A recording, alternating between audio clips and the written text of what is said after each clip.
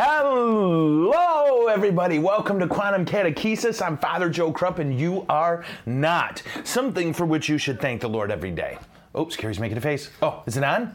Is this working?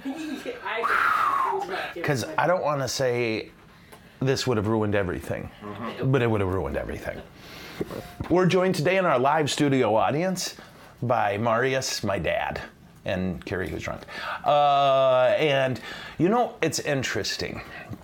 The next shows that I want to do are requiring more research than I frankly have had time for, right? Like, I want to do a thing on good pope, bad pope. And you know what I want to call it? Did I tell you this, Carrie? Pope-pourri. I like that. We're going to do a series called Pope-pourri. Because some of the popes, like, I shouldn't just focus on the bad ones. Because there's been some home run hitters. I mean, like, think of John Paul II just in our lifetime, right? Think of Benedict.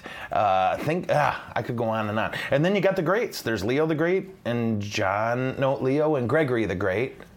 And then there was Buck Falcon the Great, but he's a lesser known pope. Okay, I made that up. And if you're ever like, well, what about the bad popes? Just look up the Borgias. That's a lot of them. So we're definitely going to do that. And then somebody also had an awesome idea. And this is, I don't know if I should tell you people this, but I'm going to because I'm 12. Somebody was like, you should do a show on what happens when the Pope dies. Oh, I've got it ready. I'm just going to wait till he dies. Is that terrible? And I don't mean it like I want him to die. I don't want him to, well, I want him to die. That's a normal human thing. I hope he doesn't die soon. But it's just kind of funny, like, to sit there and know I'm ready for the Pope's death. I'm ready for two things. One, to tell you about what happens now, and two, I'm ready to take the call. You know, whenever a Pope dies. Can you skip a level? Oh, sure. I mean, for me, probably for the other priests, no.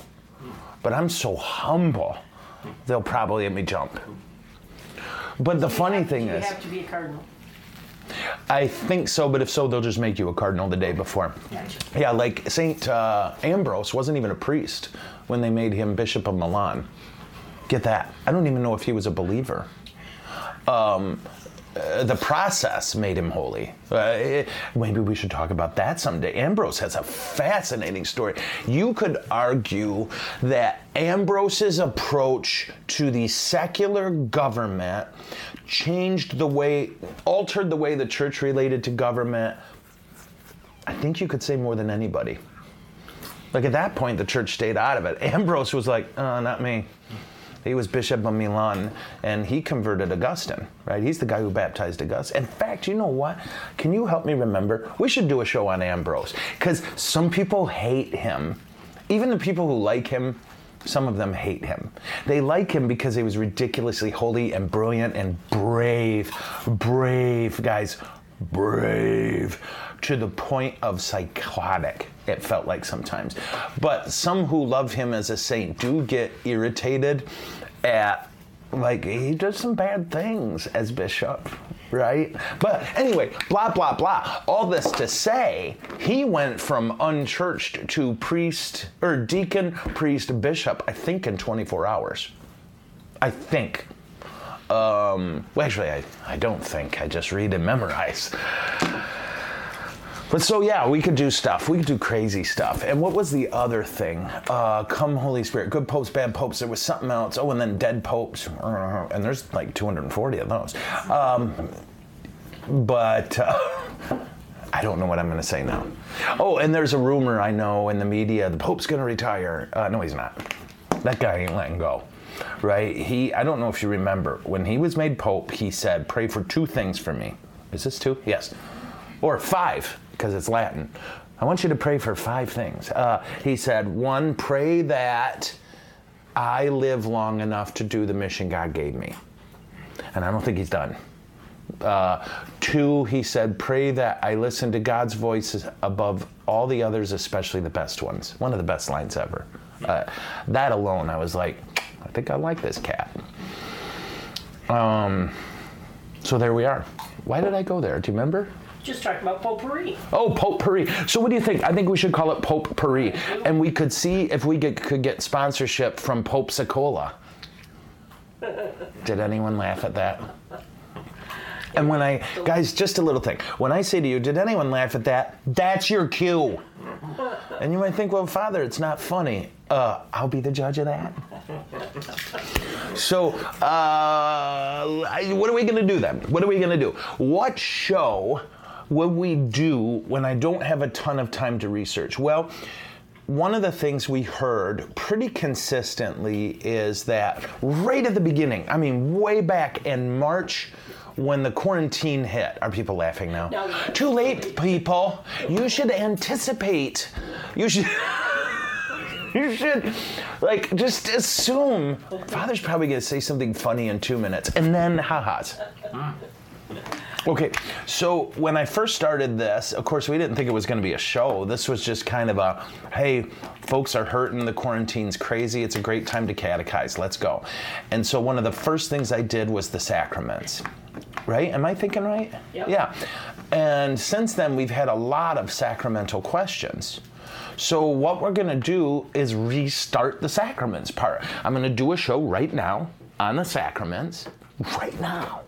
And then we're going to start plowing through the sacraments. But of course, we're going to intersperse them. We're not going to do 7 straight weeks of sacraments. Some will take a whole show, some won't. Anointing of the sick will take me 10 minutes. Because then I kill the person and take their wallet. Was that out loud? Be honest and say no. So I got to tell you real quick before we get serious, if we're ever going to. Yesterday, whenever Monday was. When was Monday? Do you remember? 2 days ago. Dad and I went to a Tigers game, and we had a great time. Tigers lost, but we had a great time. So, with that important announcement, remember that tomorrow, Lindsay Moore is coming here, and I do love this woman, and I can't wait for you to meet her. Lindsay Moore is the Midwest Regional Director of Family Promise. I swear to God, I almost said Planned Parenthood. What? If she was the regional director of Planned Parenthood, we would not be having her on here to talk. We would be having her on here for an exorcism. So anyway, Lindsay Moore, the Midwest Regional Director of Family Promise. What is Family Promise? I'm going to let her explain it to you, but better. But in a nutshell, it's a way Christian churches can assist people who need help in a very tangible and life-giving way.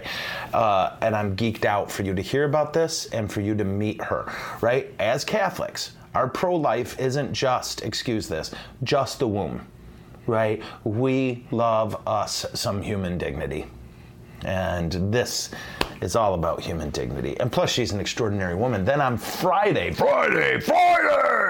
we will be, I do that well, don't you think? Yes. No, Dad said no. Carrie said yes. Carrie's drunk, Dad's sober. I'm going to believe Dad. On Friday, we're going to do our Q&A live from St. John in Plymouth, the former seminary. Now I think it's just called The Inn. The Inn.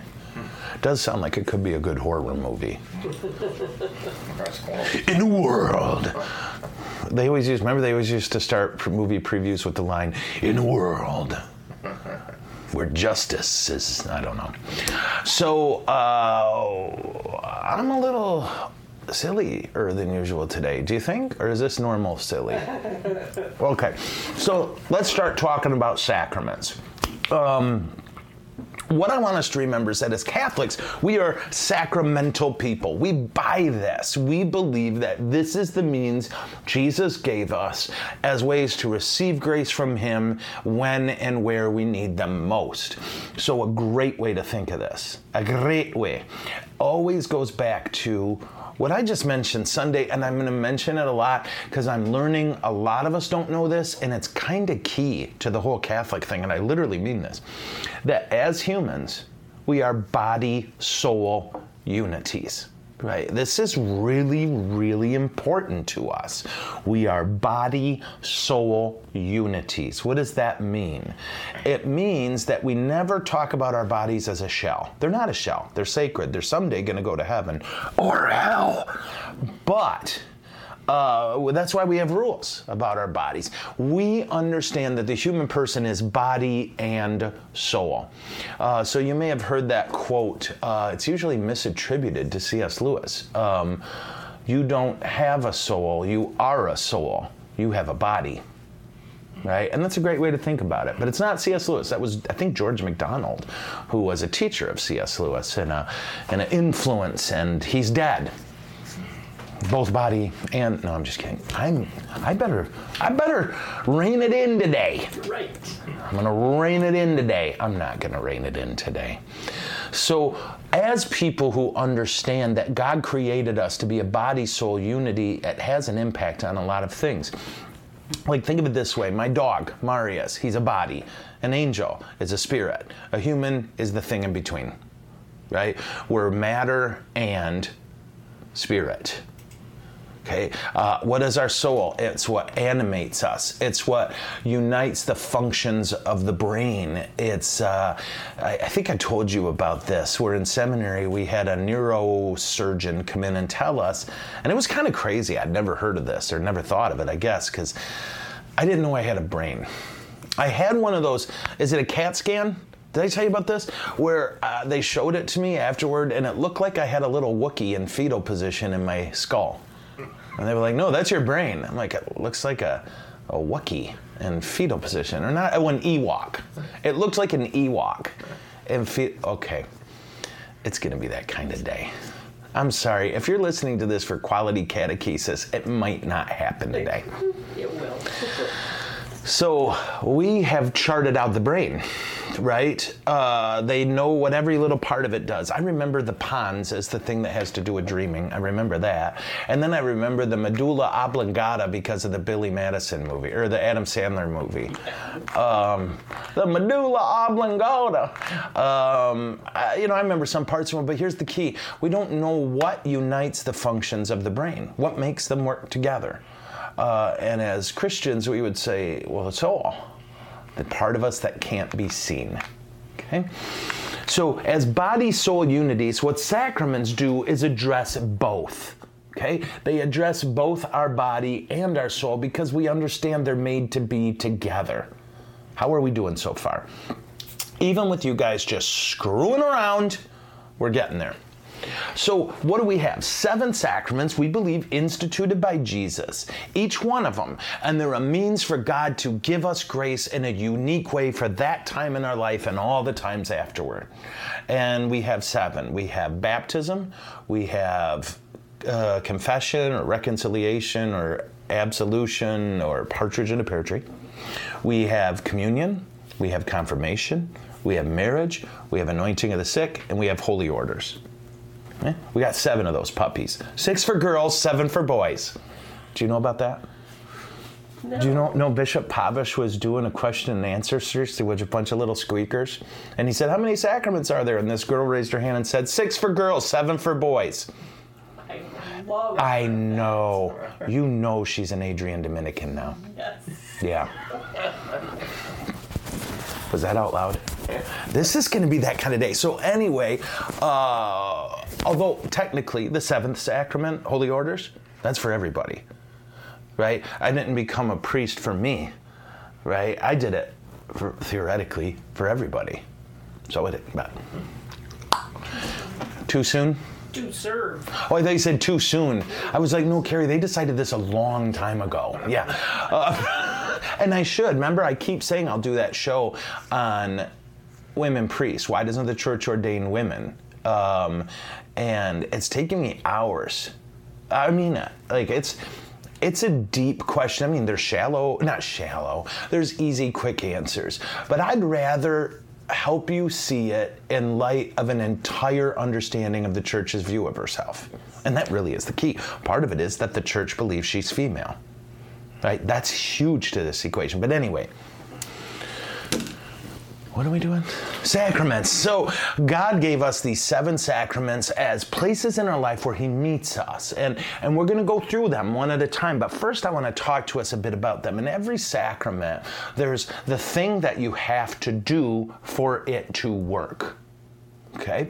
So for example, if I want to baptize someone, quote unquote, all I have to do is say, Gordon Krupp, I baptize you in the name of the Father and of the Son and of the Holy Spirit, and I need to have water. and I need to say those words. Now, if you look at baptism, it's much longer than that. Not when the person's dying. I've done a few of those, right? But that, I always mess this up, that's the form. The form has to happen for the sacrament to work.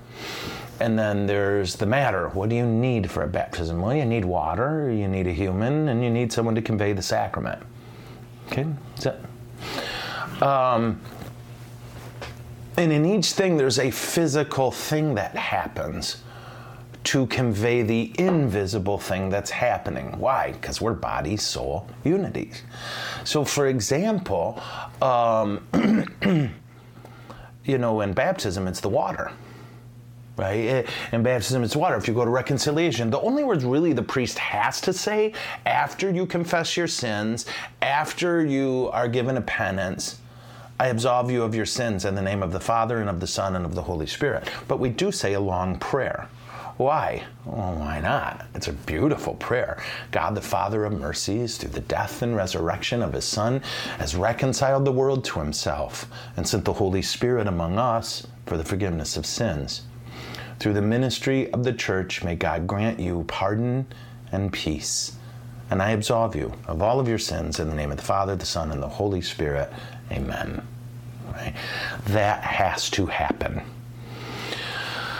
And what is the physical thing? Well, it's the hands, it's the sign of the cross. We'll go through all that. Okay, we'll go through all of it.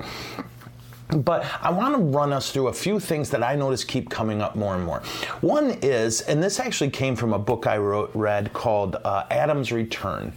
And what that book talked about is how America has deculturalized herself. It talked about a lot of things, but basically this. They talked about there was a tribe in India where they had this ritual where when a boy was becoming a man, part of what would happen is dad would take him out to the woods and teach him how to make his first axe. And he would make his first axe with his dad, and then he'd cut down a tree. And it was this beautiful, cool ritual. Well, what the Brits knew when they got there was, well, we have better axes. So they just gave them all these good axes. And it literally led to a collapse of their society. Why? Well, they had a ritual. And rituals are important. Ritual is important. Some of our Protestant brothers and sisters get mad at us about our rituals. And to some extent, I'm learning I get it better than I thought I would have. And we'll talk about why in a minute. But ritual is important. We all have filled our life with ritual, and there's no sin in that. In fact, there's great blessing in it. Why? Because that's a human thing. And God sanctified the non-sinful human experience. Right? Joseph and Jesus had little rituals. Right? Joseph and Mary had little rituals. One of them I know for sure. It was that if there was a fight, Joseph was wrong. Did I tell you that? That would suck, right? So you get home, your son is God, and your wife is without sin. You're wrong.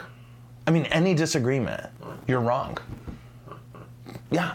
On one level, that's easier, right? Because you don't have to think about it much. You're just like, well, I was wrong. How do I know? Because I thought different than them. This has nothing to do with our topic. Rituals are huge. Rituals are important. And the fact that we don't have rituals in our culture, a lot of people say that's part of the problem, right? That we've taken parenting and family and we keep replacing it with the state. We say to the school, raise our kids. And then we're surprised when they don't raise them the way we want. Right? And homecoming and prom have become so much bigger than anything the church makes. And it's for, I think, a real simple reason. We've demystified our sacraments. We've treated them like cultural rituals. And as cultural rituals, they're not very good ones. They're just not. It's like Flannery O'Connor said, if the Eucharist is just a symbol, it's a really bad one. Right? It's an awful symbol. So what we recognize is that these rituals are important, and we recognize that Jesus, knowing the human condition, remember John, he knew the human condition, he knew it all too well. I love that. Jesus gave us rituals through the church and they're means by which he gives us his grace. Is this making sense? Yes. Is this boring? No. Carrie's sound asleep, but I don't know if it's because I'm boring or because of the booze. I really don't. I can't tell. So one of the things, though, we want to be careful of is of treating the sacraments as only cultural, and we want to be aware of something called Donatism. So we're going to hit these two things, okay? And not just Donatism, sorry, I forgot to type that. Holy cow. Not just Donatism, hold on, but what's his name? The bishop, not Arius, Pelagianism. Wow. Okay. I can't believe I forgot to type Pelagianism. Okay, so why do we need to be aware of reducing them to cultural rituals? Two reasons. One, they're not. They're not cultural rituals. They're spiritual rituals. And as spiritual rituals, they're phenomenal. As cultural rituals, not so much. One of the best things I learned when I was in campus ministry at MSU, where Jesus went to school, is that there was this campus minister who gave this great talk, and he said, never try to out-entertain the world. You'll lose every time. If your ministry is pizza and parties, you're going to lose. You can't do pizza and parties better than the world. You have to focus your ministry on the thing you got that the world don't. Isn't that great? Did I tell you this? That blew me away. This guy gave a phenomenal talk, and it just astounded me. Never reduce youth ministry to pizza and parties, because they can get more pizza and better parties somewhere else. Yeah. So we want to be careful about reducing it, and I hear this, right? And confirmations when you become an adult in the church. No, the church says that's First Communion. Did you know that?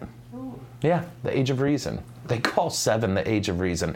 That's how you know the church is run by celibates. Yeah, when they're like, hey, the 7-year-old's attained the age of reason, and his mom's going, have you met a 7-year-old? Mine eats bugs. By choice. So that's one side. The other side, we want to be careful of two things, and these are going to be kind of strange words, but stick with me, okay? Donatism, or Donatism, depending on who you ask. It's spelled just like it sounds. And Pelagianism. Oof. What is Donatism? D-O-N-A-T-I-S-M. Donatism was this heresy that popped up when people started to realize that some priests are bad dudes, okay? And here's the formal definition that I can do this. The efficacy of the sacrament is contingent on the sanctity of its minister. That's how the church talks. What does it mean? The sacrament only works if you got a good priest. That's Donatism, right? And why am I bringing this up? Because this is it's reemerged, and I get it. It's reemerged because people are finding out, heck, we're all finding out.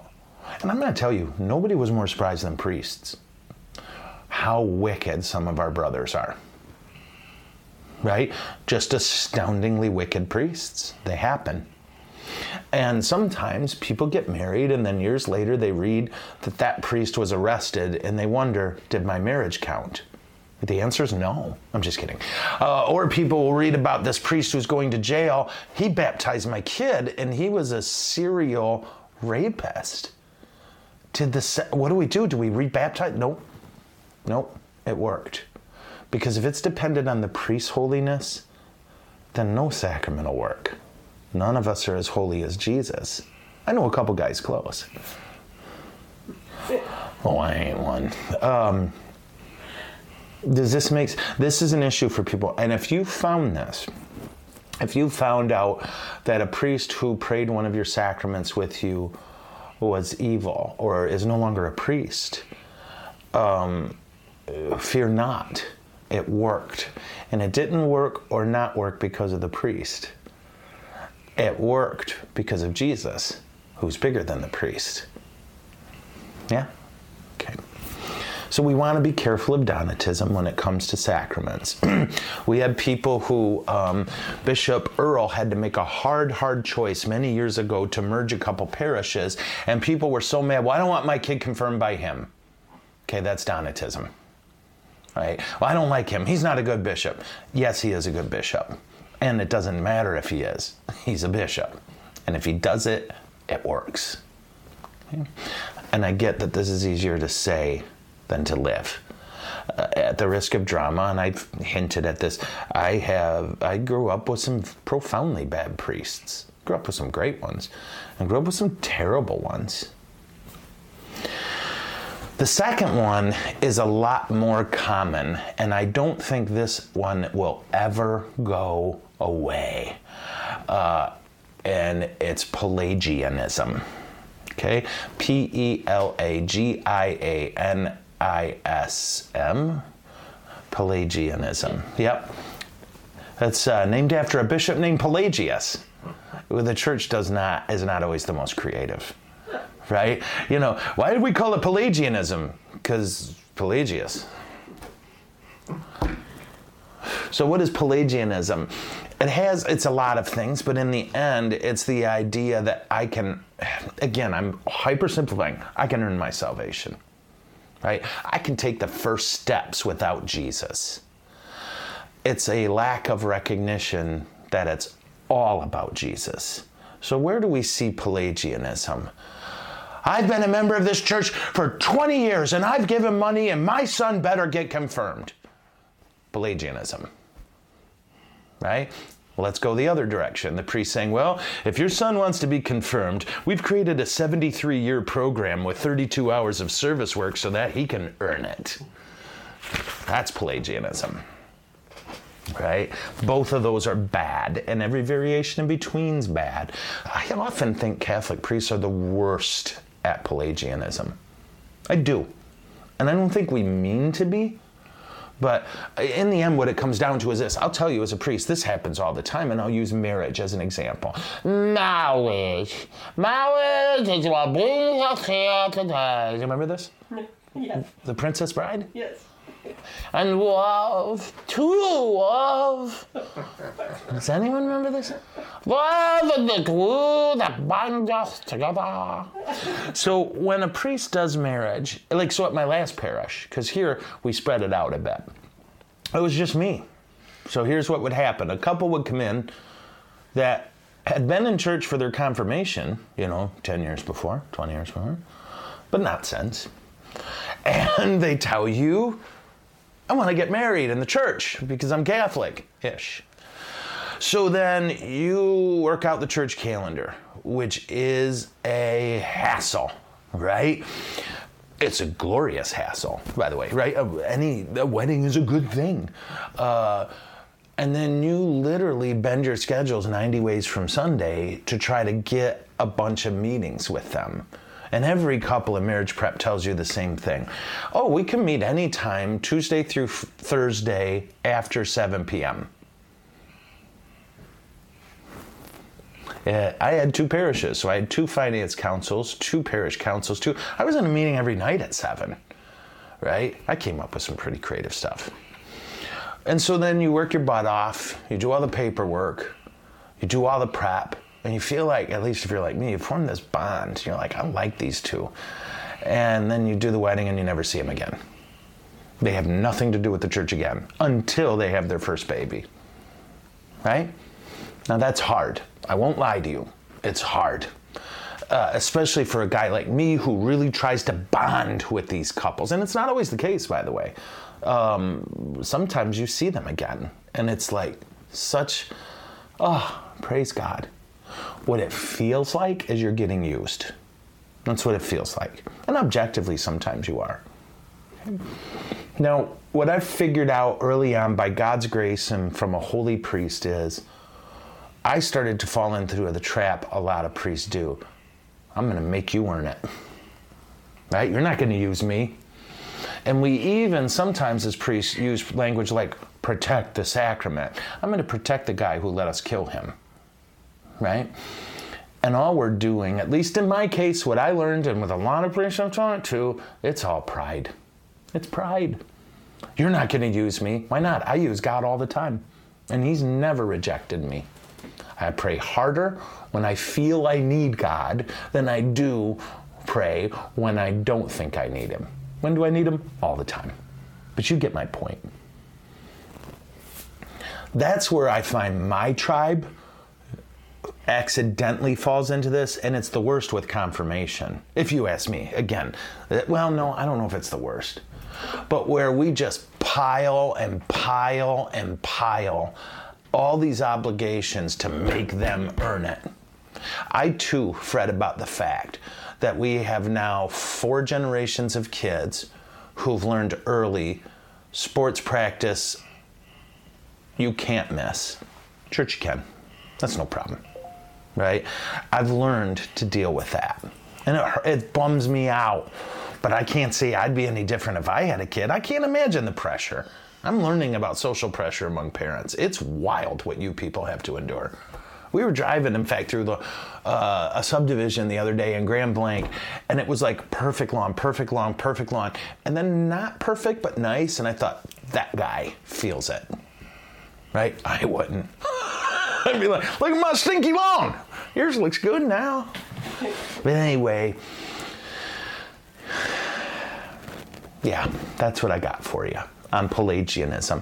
We want to be careful about pretending we can earn the sacrament, and that goes for priests, DREs, religious ed teachers, and parents, and sacrament receivers. And I don't know, I always feel dirty after the ones, like this always comes up in funerals, right? Have you seen this? Where it's like, the email starts with this much about how my parents went to church here for 40 years, they're giving members, they give money every week, and we want you to bury them. It's like, well, first, are they dead? Because if not, I'm not burying them. Turns out that's illegal. But it's like, what happened to us as a church that people feel they have to write that? Right? And I'm not blaming the people who write the email. I'm blaming us. What are we doing? And here's other things it looks like. What's a sacrament? Anointing of the sick. Father, my mom is in the hospital. She needs an anointing. If the first question is, are you a registered parishioner? Your answer is, not for long. Yeah, I'm serious. And I know I do. There will be some priests who will get mad at me. I don't care. They're mad at me all the time anyway. Right? Jesus doesn't do that to you. Right? And oh my gosh, I can't tell you, and I assume people aren't lying. Well, I'm sorry I called you, but we live over here, and this priest said we're not registered parishioners. So now mom gets to die alone. Right? Oh my Lord. If you don't want Jesus to do it to you, don't do it to other people. And that comes from Jesus. Remember this? The measure with which you measure others, said the Lord, will be measured back to you. However you and I measure others, that's how he'll measure us. Holy crap. And I'm going for max mercy. Maximum mercy. Maximum love. Maximum service. Even as a sinner. Right? Completely broken sinner. So I have told people, seriously, what do I say if the priest asks if I'm a registered parishioner? Just tell them not for long. Right? If that's your standard, fine. But you don't check with me before you count my money. Okay, sorry. But I'm getting a little... Okay. I mean, think about it the opposite, right? Father, I'd love to help you with whatever you need, but I haven't seen you at my house, so no thanks. Right? And again, okay, stop. I'm going to do the whole protecting the sacraments thing. Knock it off. Do we want people prepared? Oh my gosh, yes. Oh my gosh, that's huge. I can't. Have you ever got a gift and you didn't quite know what it was? And you used it wrong? You know, that's what prep prepares you for. You're going to receive grace. We want to maximize your ability to process that grace intellectually as well as emotionally. So when it's baptism, I want to make sure that mom and dad understand, that family understand, you're making vows to God. And those are a big deal. I checked. You're promising God, standing before our Lord and saying, I will raise this child according to the laws of Christ and his church. Mom and Dad, it is your duty to raise this child in the practice of the faith, teaching him to love God as Jesus has taught us. Do you clearly understand this? Those are heavy questions. So yeah, we need to prep people. Oh my gosh, I'm not talking about just spray and pray sacramental work, but I'm talking about we don't want to make it, if you want the sacrament, you have to do what I say. What if our approach was really simple? This sacrament is a great gift, and to prepare you for it, here's what we're going to get after. And if we pile on so we don't get used, we're in trouble as priests. I believe that. I really do. So anyway, how are we doing? Any questions? Couple? Okay. So, and that was the other one. I totally forgot, totally off the topic. You know another one I want to do? I want to do a show on the Battle of Lepanto. Okay. Yeah. So with that, I think that's all that's all the intro. So whenever... Sister Teresa wants to come work here at Holy Family. Sister Teresa, my Sister Teresa, come work for me. We would be co-workers. We would be. Oh my gosh, woman, do you know how much trouble we'd get in? So are you moving tomorrow or do you need the weekend? She's a Canadian. I think you have to get some kind of, aren't they under some kind of fascist regime? The Pope. Yeah. Aren't you guys under some kind of fascist happy regime like Trudeau's, or not Trudeau, is that his name? He seems happy, but like a fascist. I don't know. Anyway, happy fascists. Hey, we're going to kill your whole family. Come on over. No, I'm just kidding. Okay. That wasn't funny. Time to drink some water. So that's what we're going to do. We're going to take a look at the sacraments, and I want to give us a couple images of those, and then we'll kind of get after each sacrament individually, but probably not this show. Okay? So... Oh, there is a question? There are a couple. It hasn't popped up on my thing. No. Okay, can a layperson... Ignore that one because I'm going with baptism. What's the history behind the prayer of absolution? Why did Jesus descend into hell? Those are the ones. So the prayer of absolution, what's the history? Do you want to know? Yeah. Me too. I should look it up. Isn't that terrible? I don't know. It's kind of like the meal prayer. You just do it. I do remember, this is true, my first time hearing confessions, right? Sit down for hours and hear confessions. And that's when I realized, I don't have it memorized. Because it's not like you walk around seminary saying it. I mean, those are sacred and special words. Do you remember St. Gerard. The first confession you heard? No. I mean, no, I'm not saying... No, but I don't even remember. So it's nothing? No clue. Nothing, okay. Yeah. You didn't know if it was like a kid or an older person? No, not even a guess. Mom or... when you're a priest, that first year, you're vaguely aware it happened. Do you know what I mean? You're like, I think I existed from 98 to 2000, but I don't recall. I do remember truly... Do you think you were more nervous than the person... No. Oh, okay. You know what they did in seminary? They did these things called practicums. Have I ever told you about these? These were some of the best pranks we pulled on each other in sem. But there's these things in seminary called practicums. And what they are is a Latin word for practices. And only seminary would do that. They never said cafeteria. They were the refectory. I'm like, do you mean the cafeteria? It's refectory. What is refectory? It's the Latin word for cafeteria.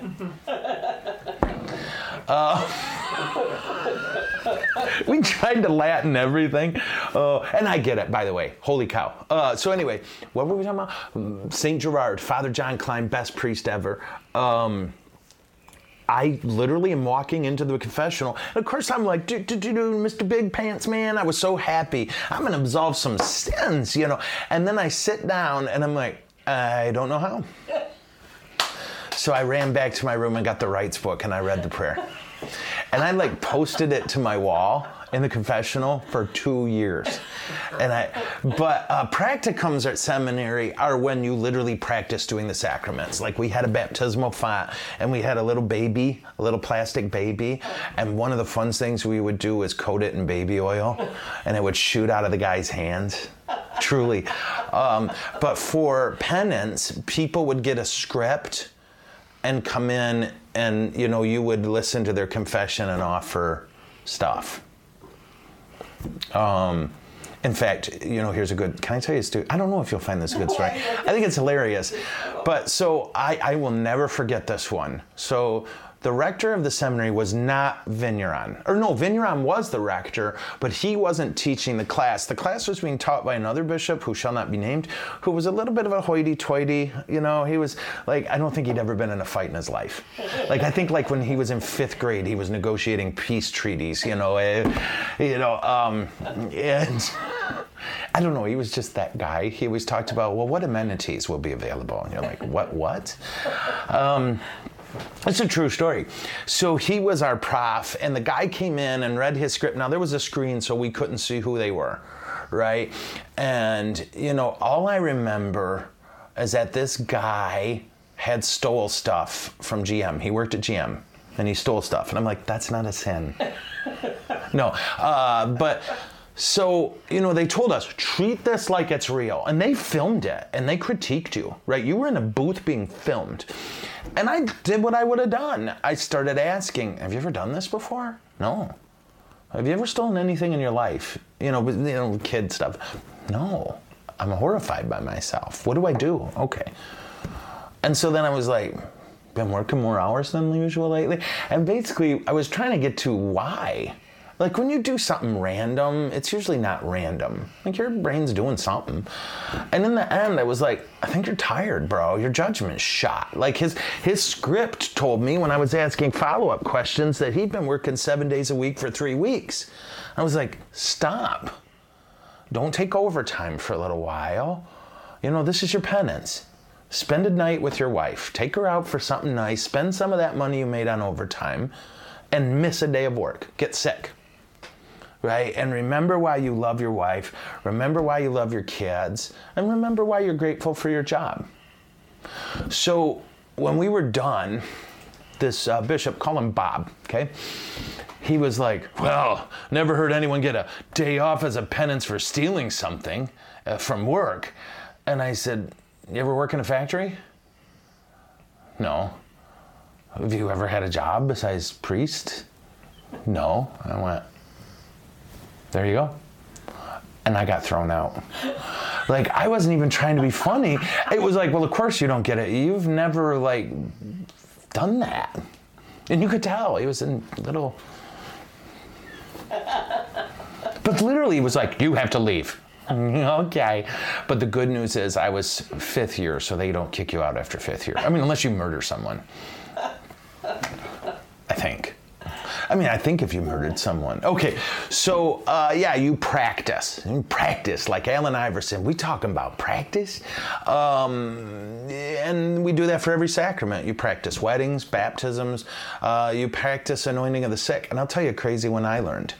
Father Greg, come Holy Spirit. His name eludes me. Beautiful, holy Detroit priest. That guy taught me a lot. But what he did, and this was so ingenious, he had us, there was an empty dorm room from seminary.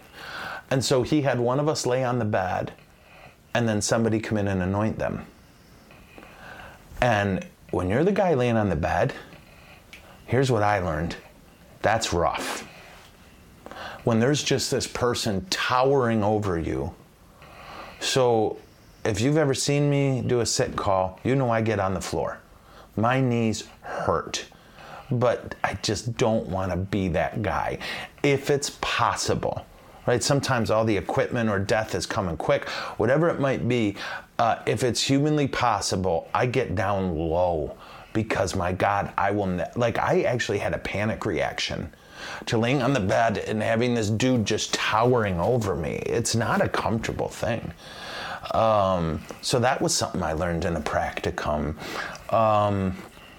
Marriages, there's a lot, if a priest does a wedding rehearsal right, you won't notice it. But there's a lot of, okay, I need to move them from that place to that place, and she has a train.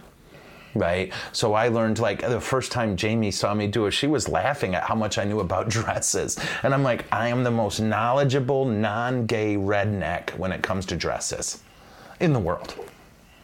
I'm like, well, that train is so, and I remember I was showing the bride, this is how you turn and sit so that when you know, I know this. It's distressing. So the practicums really do help you, and I thought they were particularly helpful, is they had priests working in parishes come and do them. That's important. So it wasn't another example of the seminary giving you the ideal. It was a great example of the seminary giving you the lived practice of the ideal, which is tough, right? Not tough. You got to bend your brain a little. We prayed Mass that way, right? With hosts and wine and, you know, in normal circumstances, it would quite literally be illegal, right, for a non-priest to pretend to pray Mass, not in a fun way, right? You know, that's fine. But we did because, you know, they wanted to make sure your hands are right, make sure your body's right, make sure you're doing it right. We practiced homilies. And they brought in people. Did I tell you the Al Pacino story?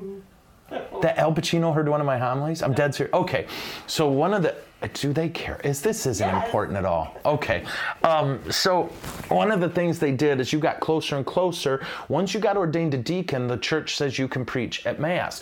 So they would send us to Detroit parishes that were ready for us. They would say, Joe's going to preach at St. Schlebla's this weekend at 2 Masses, and at those 2 Masses were 8 professional public speakers who were there taking notes and offering you critiques, and that was all part of your grade.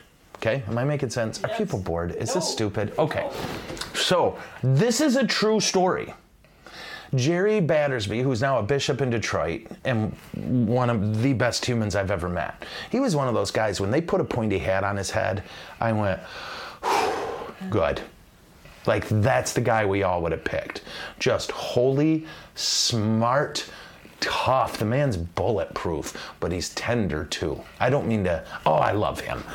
So, people digging this? Okay, good. So he and I, it was seminary. So you don't get out much at that point. And we thought, well, let's go to a 1 o'clock movie. I was preaching the 4 o'clock Mass. And we went and saw a movie where Al Pacino played literally the devil. And that movie unnerved me. It really unnerved me. And we were both driving to Mass. We were like, okay, bad decision.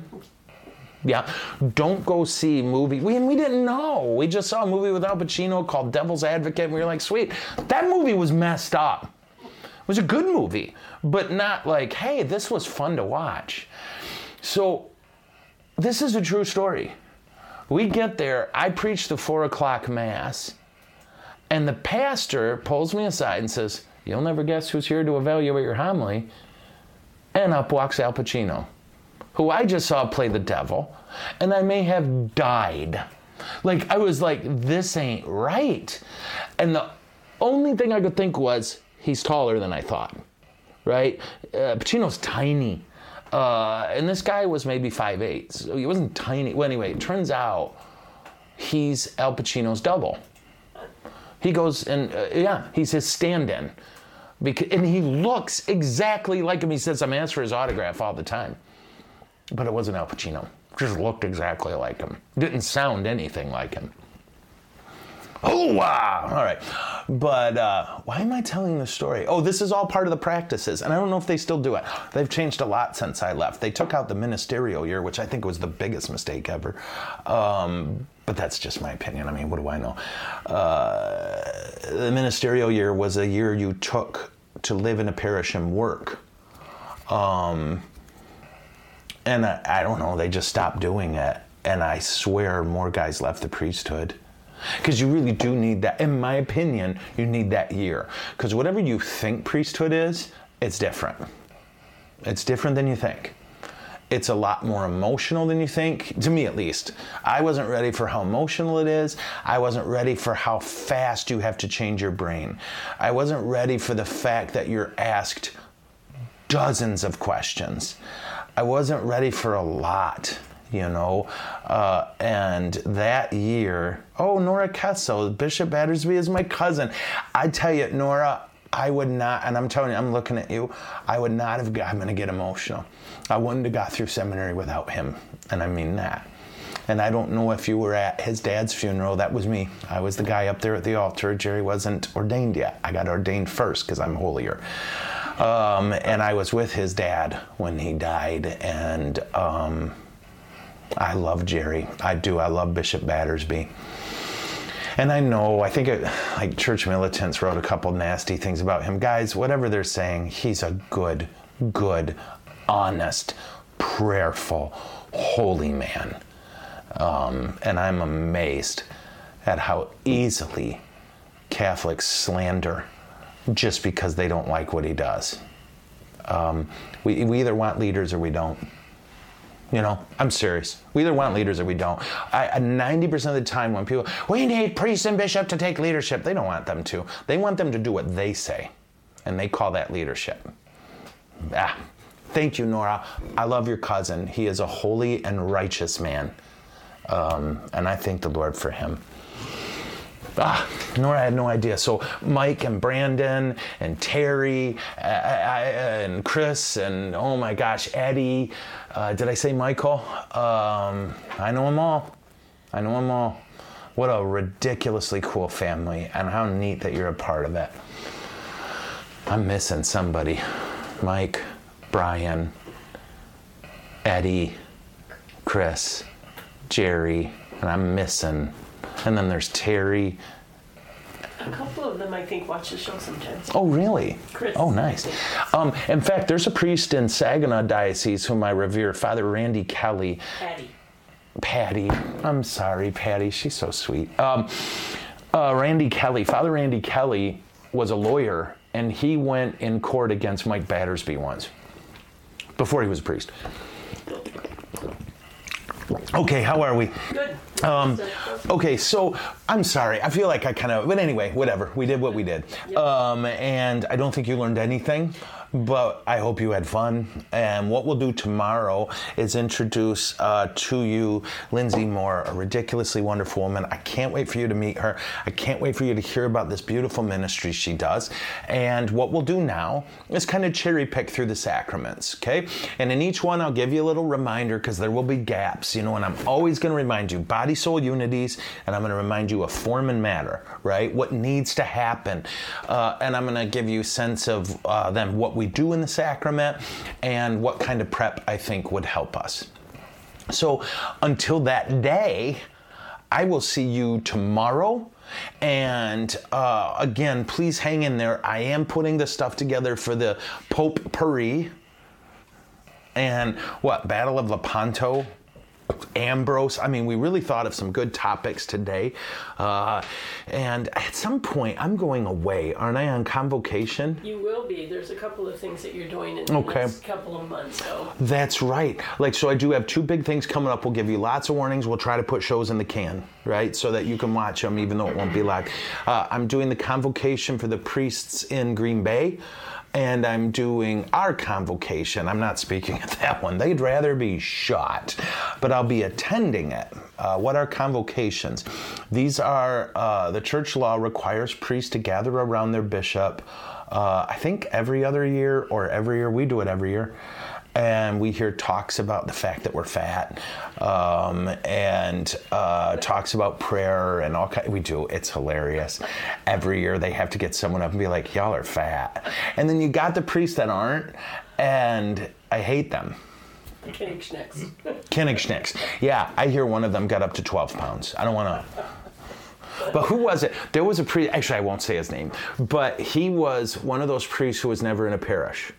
Right? They had high hopes for him and it didn't happen. But, so he was one of those guys who was kind of big on, y'all are getting fat. You need to knock it off. You guys need to lose weight. And then he got his first parish assignment. And I'll never forget, after a year he called me and he was like, bro, I'm getting fat. He was always like in perfect shape, but he had time, like he would exercise every day and all this. Anyway, so, I am so out of it today. Tomorrow, I hope you guys didn't hate this. If you did, let's blame Carrie. Tomorrow we'll meet Lindsay. Friday you'll see the inn in Plymouth. Let's wrap this puppy up with a prayer that you recover from this wasted hour of your life. Was it not? No. I felt like I was just kind of... No, I guess I said some things in there that were educational. Okay. In the name of the Father, and of the Son, and of the Holy Spirit, Jesus, thank you so much for the beauty of sacraments. Thank you that you meet us in our lives. I love that you didn't wait for us to come to you, but you ran to our rescue. Father, you know us priests, we're trying, but our pride gets in the way, our wounds get in the way, and we're so sorry for anyone who's hurt by our sinfulness. And Lord, we ask that you please strengthen our conviction in the wonder and beauty of the sacraments so that we can not only be grateful for them, but receive them with great joy. We love you so very much, and we trust you. Amen. And may Almighty God bless you all, the Father, the Son, and the Holy Spirit. Amen. Hasta mañana, peeps. Is it over? No, it's never over.